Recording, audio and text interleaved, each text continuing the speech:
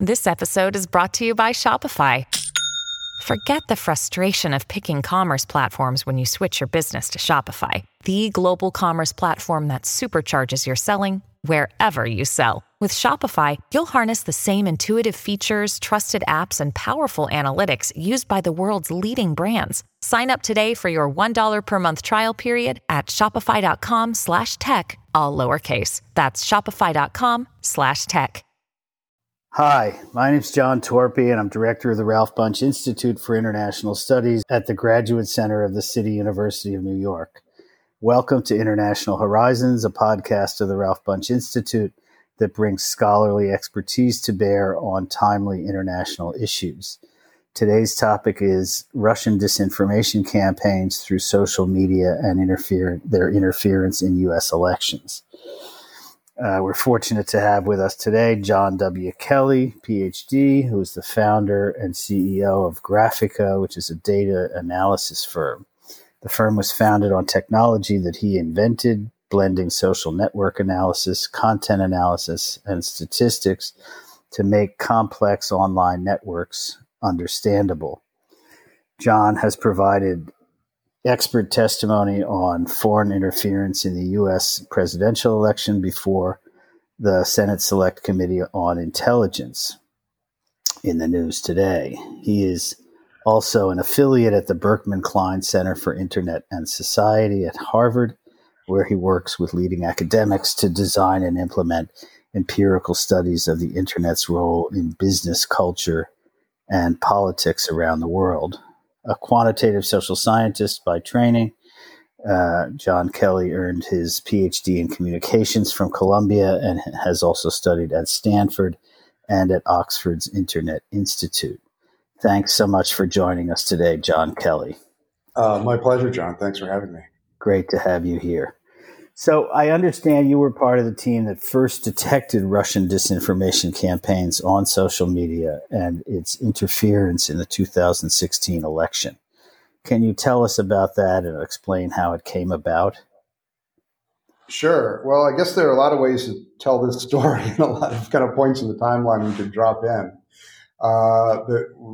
Let me start with the period around the election itself, kind of leading up to it and through it, and then what happened after. So back in 2015, we started working with a research unit at Google called Jigsaw on algorithms that could detect basically what was real versus fake online. So when you have some cascade of information or adoption of a hashtag or some kind of mass behavior online, could you detect whether it was happening organically or could you detect if it was being manipulated or sort of boosted in some way by coordinated activity? And so this was a kind of scientific research project. And in executing this, we had to train the algorithm. So we had a number of examples of known disinformation operations or information operations, kind of manipulation of social media, things that were kind of to train for the positive case. And then we had a number of sort of known organic things going viral, kind of just spontaneous cultural activities on the other hand. And then we were basically working to construct an algorithm to tell the difference between these two things. And that was a really just amazing kind of science research project that we were working on.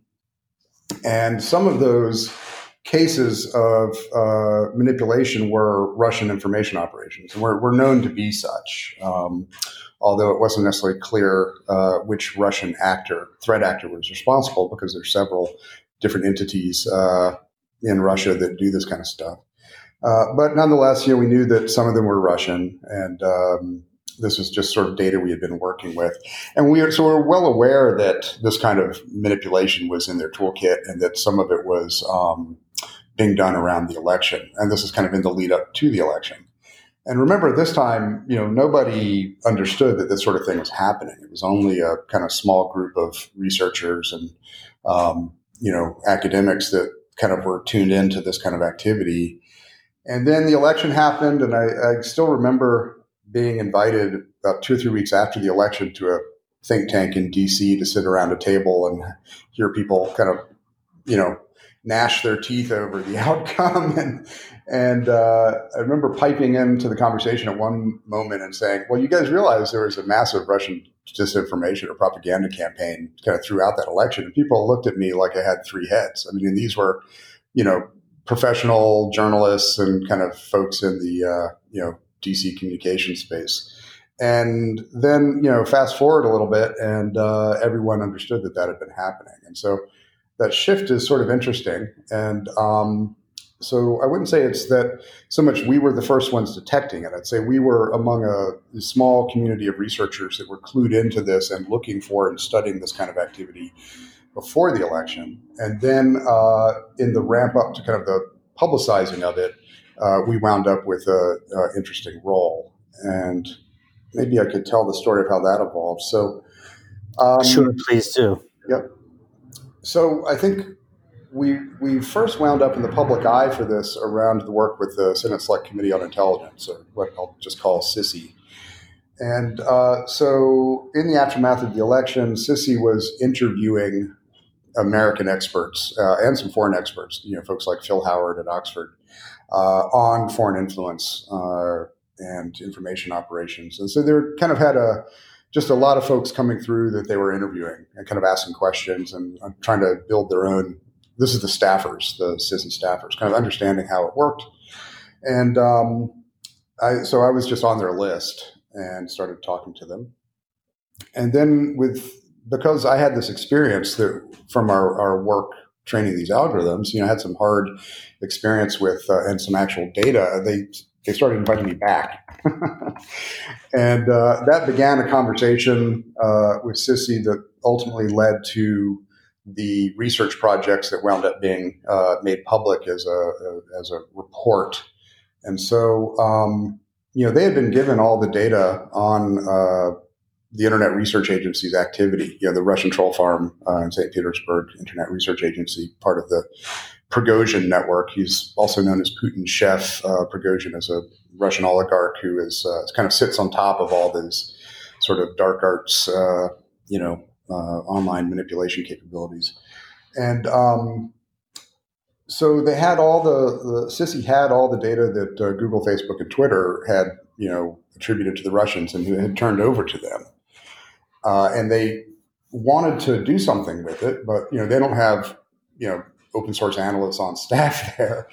And it turned out that they were interested to put together a kind of research project, and they, allowed me to be involved in that. And we helped design a project to turn over all that data to two different teams. So the teams weren't supposed to know who each other were or have any contact with each other, so that the reports and the findings that came out would be kind of, verifiable against one another. And so we wound up on one team with Oxford Internet Institute, Phil Howard shop, the computational propaganda program there, plus Graphica was one of the teams. And then the other team was a company called New Knowledge, along with a scholar from Columbia's Tau Center and a couple other folks. And so they messengered encrypted hard drive up to New York with all that data from the platforms on it. And we spent about 7 months looking at that, and just fantastically, interesting and rewarding experience to dive through all that stuff and reconstruct what the Russians had been up to during that time, or at least what the Internet Research Agency had been up to at that time. Because one of the really key findings for us at the end of that project was that of the Russian information operations we knew about and had studied in our research work, the IRA was only responsible for a few of them, which meant there was another Russian actor out there, another organization that had done the other ones. Fascinating story. Maybe you could tell us a little bit more about, how your software works and, how you track down bots and that sort of thing, and what more broadly has been done, since 2016 to try to, mitigate the consequences of Russian and perhaps other disinformation. We'll get into that next. Mm-hmm. So our software, which is essentially my dissertation kind of turned into a software stack. I did a lot of work in network sociology at Columbia and was my PhD program. I was fascinated by kind of network analytic techniques and their overlap with communications, particularly political communications. And that led to creating a machine learning based network analytics stack that would understand online conversations not as a kind of river of content, which is the way that most systems understand it. So take the Twitter fire hose and put a listening platform on top to understand how things are trending in that fire hose of content. But rather, I was interested in understanding online communications as a network, with relationships between authors and kind of understanding the pattern of information flow in that complex network. So I invented a technique for mapping out and then using machine learning to cluster or segment very complex online discussion networks into different communities, and then understand things about each of those communities, kind of who and what made them tick, what kinds of information resonated where.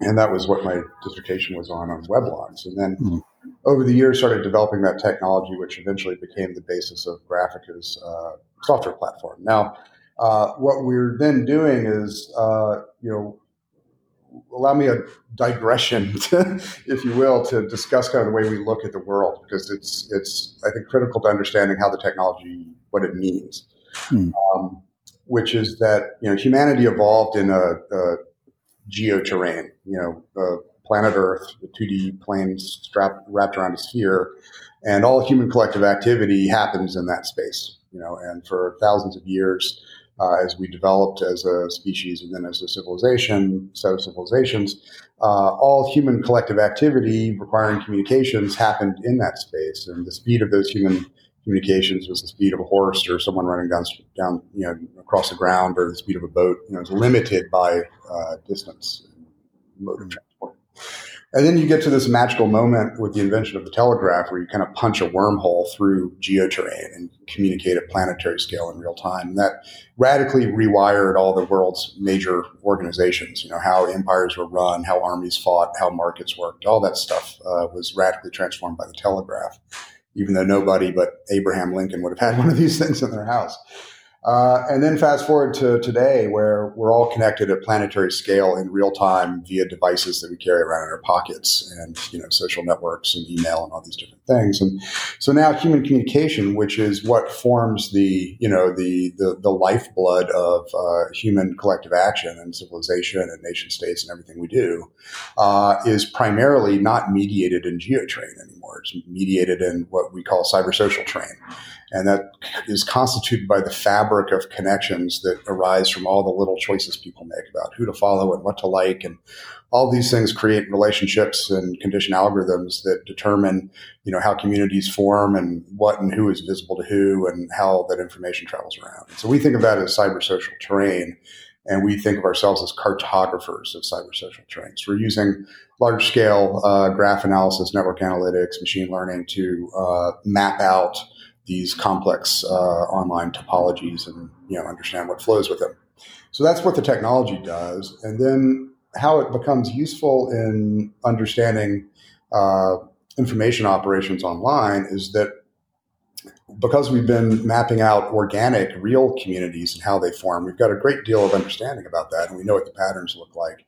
And likewise, we know what the patterns of things that are fake look like. So if there's a community that is, 10,000 accounts being run by some small number of entities, that has certain telltale markers in terms of how it's constructed as a network, in terms of how it behaves semantically, all that sort of stuff. So that's the work we were doing in our research project back when the Senate found us, was trying to understand how we could algorithmically instrument the measurement of that.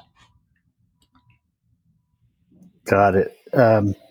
So do you think that the defenses that, you're involved in creating and sort of monitoring, are those doing what we need them to do, or is this a never-ending battle that, we'll always be playing cat and mouse?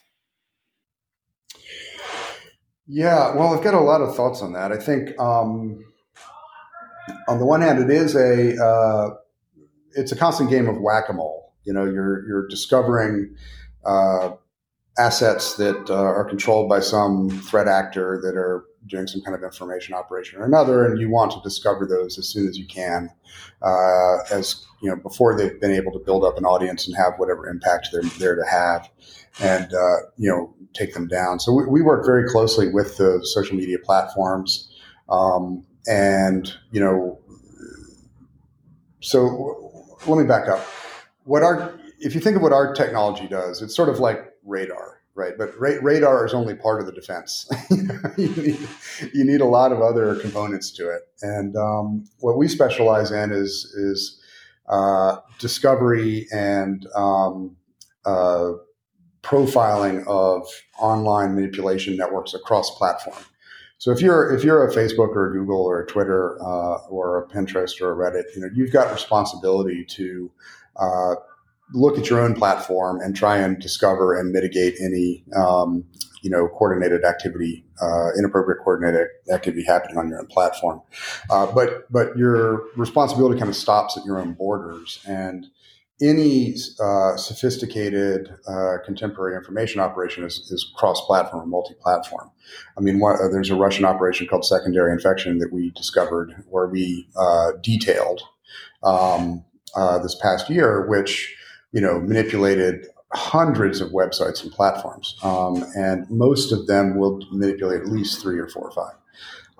So you need someone who's taking a look at what's transiting, not just within a platform, but across them.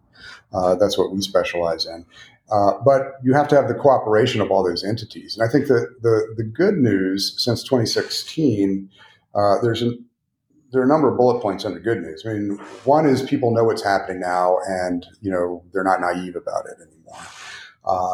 The second is that the platforms, those that can afford it, have invested a great deal in discovery and mitigation, kind of threat intelligence capabilities.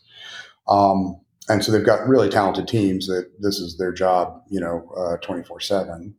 And then you've got a kind of research community that's growing and becoming more sophisticated, including academics, folks like the Alex Stamos' research center at Stanford, as well as companies, folks like us.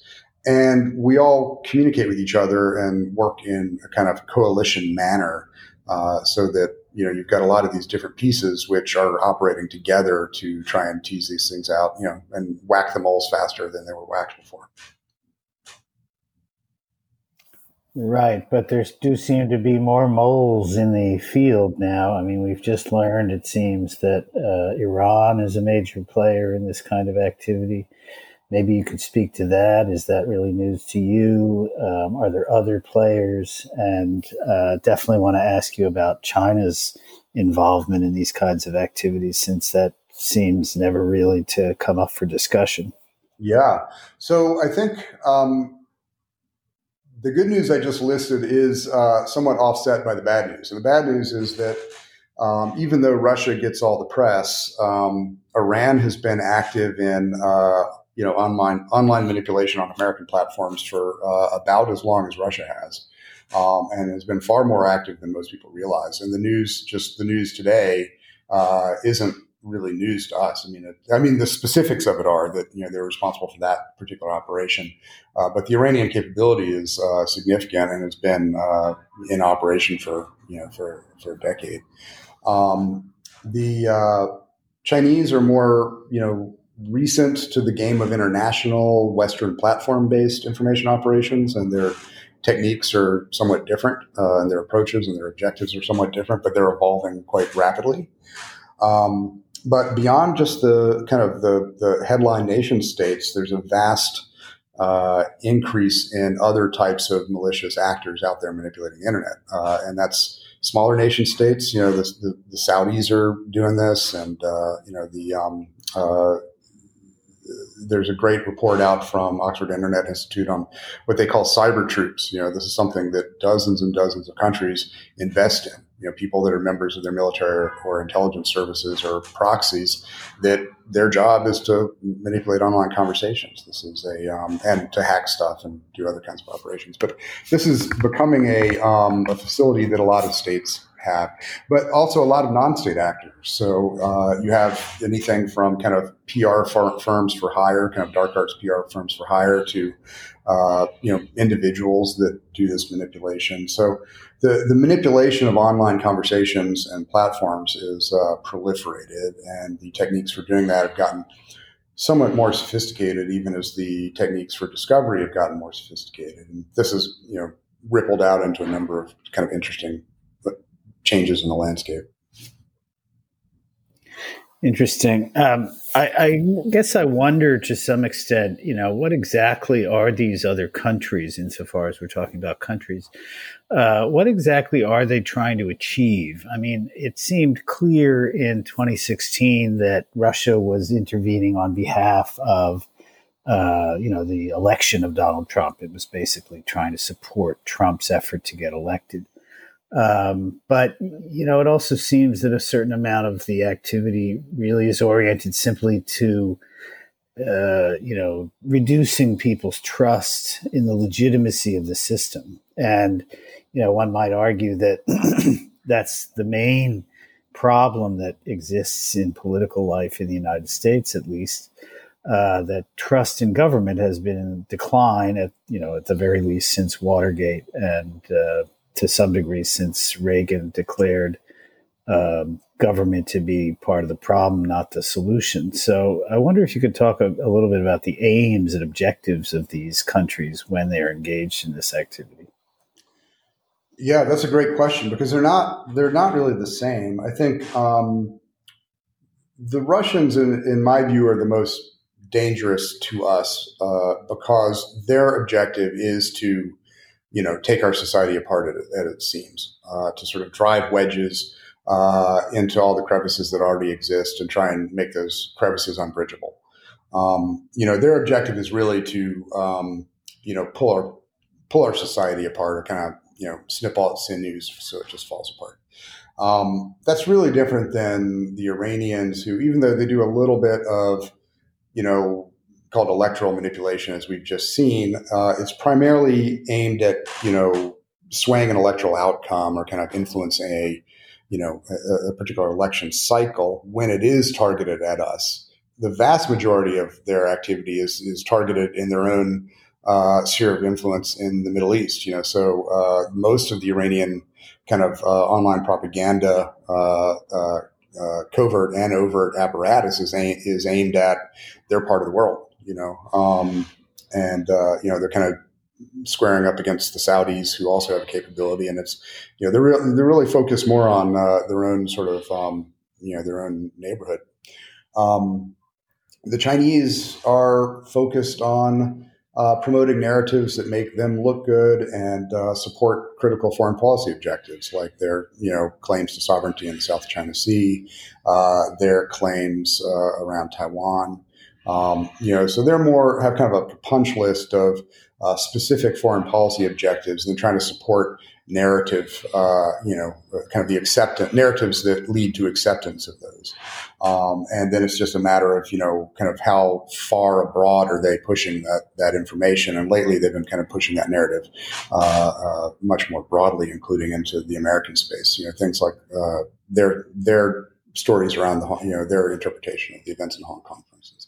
But they're really focused on things that are of, direct interest to the Chinese state. They're not trying to do things that make one category of Americans hate another category of Americans more, which is what the Russians are really doing.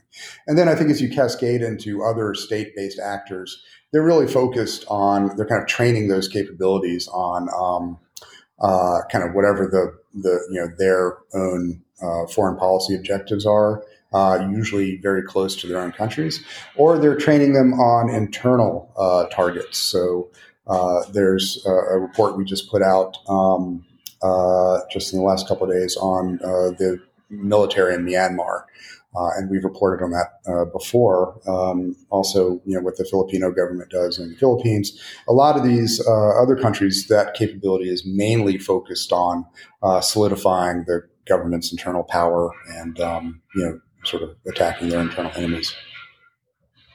So, at some level, I'm inclined to say that this is just a kind of extension of warfare. And, it's thinking of Clausewitz's argument that war is just an extension of politics by other means. And it sounds like this sort of activity, even if we don't want to call it cyber warfare, and it's sometimes directed at internal populations rather than other countries, it does seem to have a lot of that kind of aspect to it, that it's really about gaining advantage over these other actors with which one might have engaged, let's say, diplomatically in the past, but now, one can do it through these other means. Is that a reasonable way to think about this?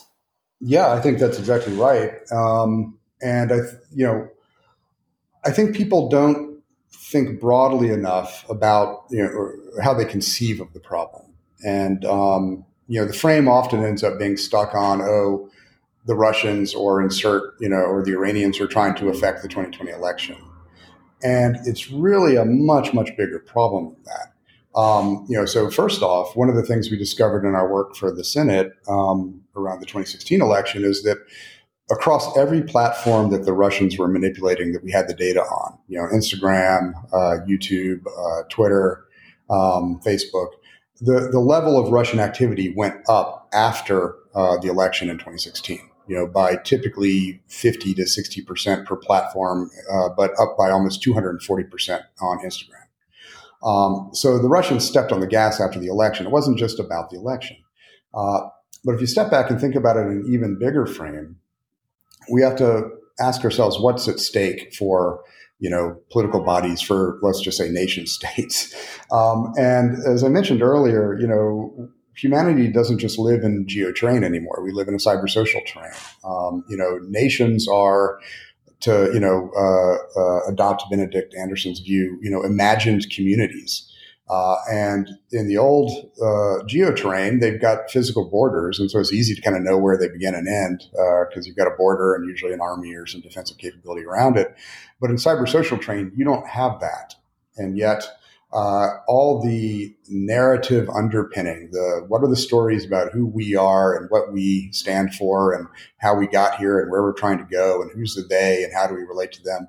All these things that are the lifeblood of a body politic now have open borders that we don't know how to defend and we don't even know how to think about. And so I think we have to understand that to the extent that humanity is woven together in the 21st century in a cybersocial terrain that is primary over geoterrain in terms of human collective activity, and that is thus far, we haven't figured out how to defend that against manipulators who are injecting narratives that make it much harder for us to sort of feel that we're of common cause and purpose and common identity with one another in the future. It's a very hard problem. Interesting. I mean, it reminds me a little bit of Michael Mann's claims that Michael Mann, the sociologist, not the filmmaker, who has argued against the whole term society because he thinks basically the world consists of networks of power of different kinds, and that despite being a sociologist, he'd like to get rid of the term societies.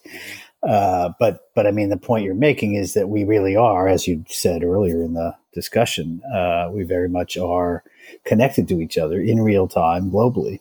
I had a Zoom conversation this morning with colleagues in Germany and Italy. No problem. I mean, I didn't do it from my phone, but I could have.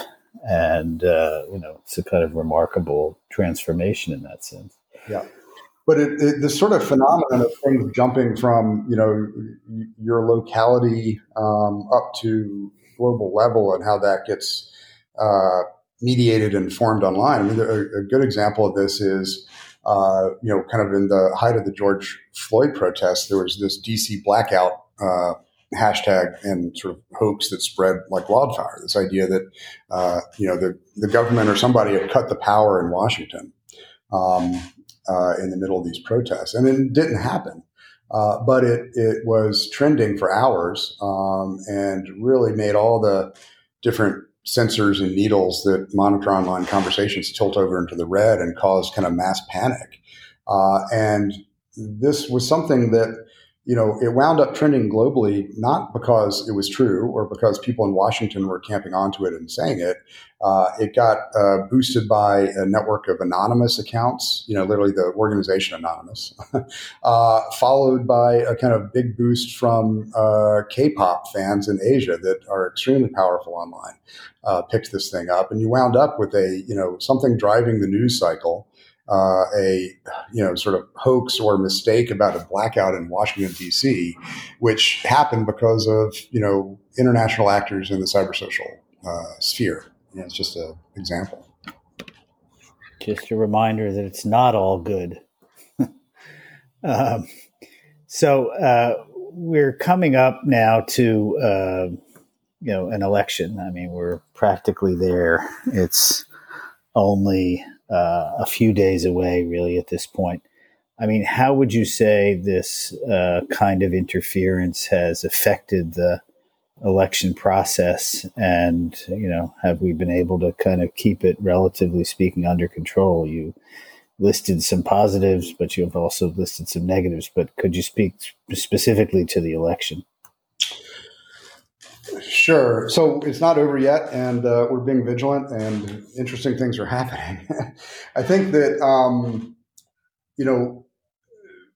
there are a lot of differences between the tactics and approaches of different threat actors. And so the IRA really is the most well-known of the Russian state actors, and that model where you're trying to cultivate online assets that weave seamlessly into political communities, organic, real political communities, and then affect their behavior in order to, say, diminish support for a more mainstream candidate, kind of the, attacking Hillary from the left. You see the same kind of thing, attacking Biden from the left. These kinds of techniques that involve IRA-like sets of assets have been less effective this time. Both the things that they've been trying to do to hide, now that the platforms and us and others are out looking for them, have made them less effective. But generally, people are more clued into the possibility of that kind of activity and a little more wary of it. The thing that remains dangerous, though, was more the approach of the GRU, which was responsible in the 2016 cycle for hacking, acquiring the DNC's internal data and for releasing it via WikiLeaks and other methods as well, around like the Podesta emails and the DNC leaks cases and things like that. So that hack and release method is very, very dangerous. And that's more what Russian military intelligence does. We haven't seen that yet. I mean, the sort of, Hunter Biden laptop story is a little bit similar to it, but we're kind of, I think, still unpacking what's really going on with that. So I think that, with respect to the election itself, so far I'm encouraged and feel like we've done a good job, and the platforms have done a good job of kind of stepping up here. But it's a sophisticated problem, and a lot of the manipulation now is domestic. I mean, it always has been, but I'd say the biggest problem we face with trying to mitigate foreign influence campaigns online is that we tolerate them coming from Americans, and the range of domestic disinformation and call it, covert online influence campaigns. That sort of stuff is really, the fact that we tolerate it domestically makes it much, much harder to find out when, other states are doing it. So the jury's still out. I'm encouraged, but it's not over yet. I see. Well, that's an encouraging note, perhaps, on which to end. Since one of the big problems with our election seems to be precisely that people are concerned that it's being manipulated by various actors and is, perhaps not as legitimate as we would like to think it is. Yeah. But thank you, John Kelly. Sorry, did you want to say something? I just wanted one parting thought on that. Yeah. I think what you said is really important. That one of the greatest dangers to this kind of activity is to delegitimize the communities, particularly vulnerable communities that have been targeted by it. So, if you have the Russians Internet Research Agency have, for instance, heavily targeted Black Americans and Black political activists. But they've also targeted, the far left, and they've targeted other groups as well. If, it is a danger that the fact that a community has been targeted by this stuff somehow supports a narrative that they are compromised or that their views are less legitimate. And I think that's really something to guard against, is not allowing this activity to delegitimize those who are actually its victims. Great. Thanks for that concluding thought. Very helpful. I want to just say thanks to John Kelly of Graphica for sharing his insights into the Russian and other disinformation campaigns that have been affecting us at least since 2016. That's it for today's episode of International Horizons. I also want to thank Meryl Sovner of the EU Studies Center at the Ralph Bunche Institute for helping produce this episode, and Hristo Voinov for helping on the technological side. This is John Torpy of the Ralph Bunche Institute for International Studies, saying we look forward to having you with us next time on International Horizons.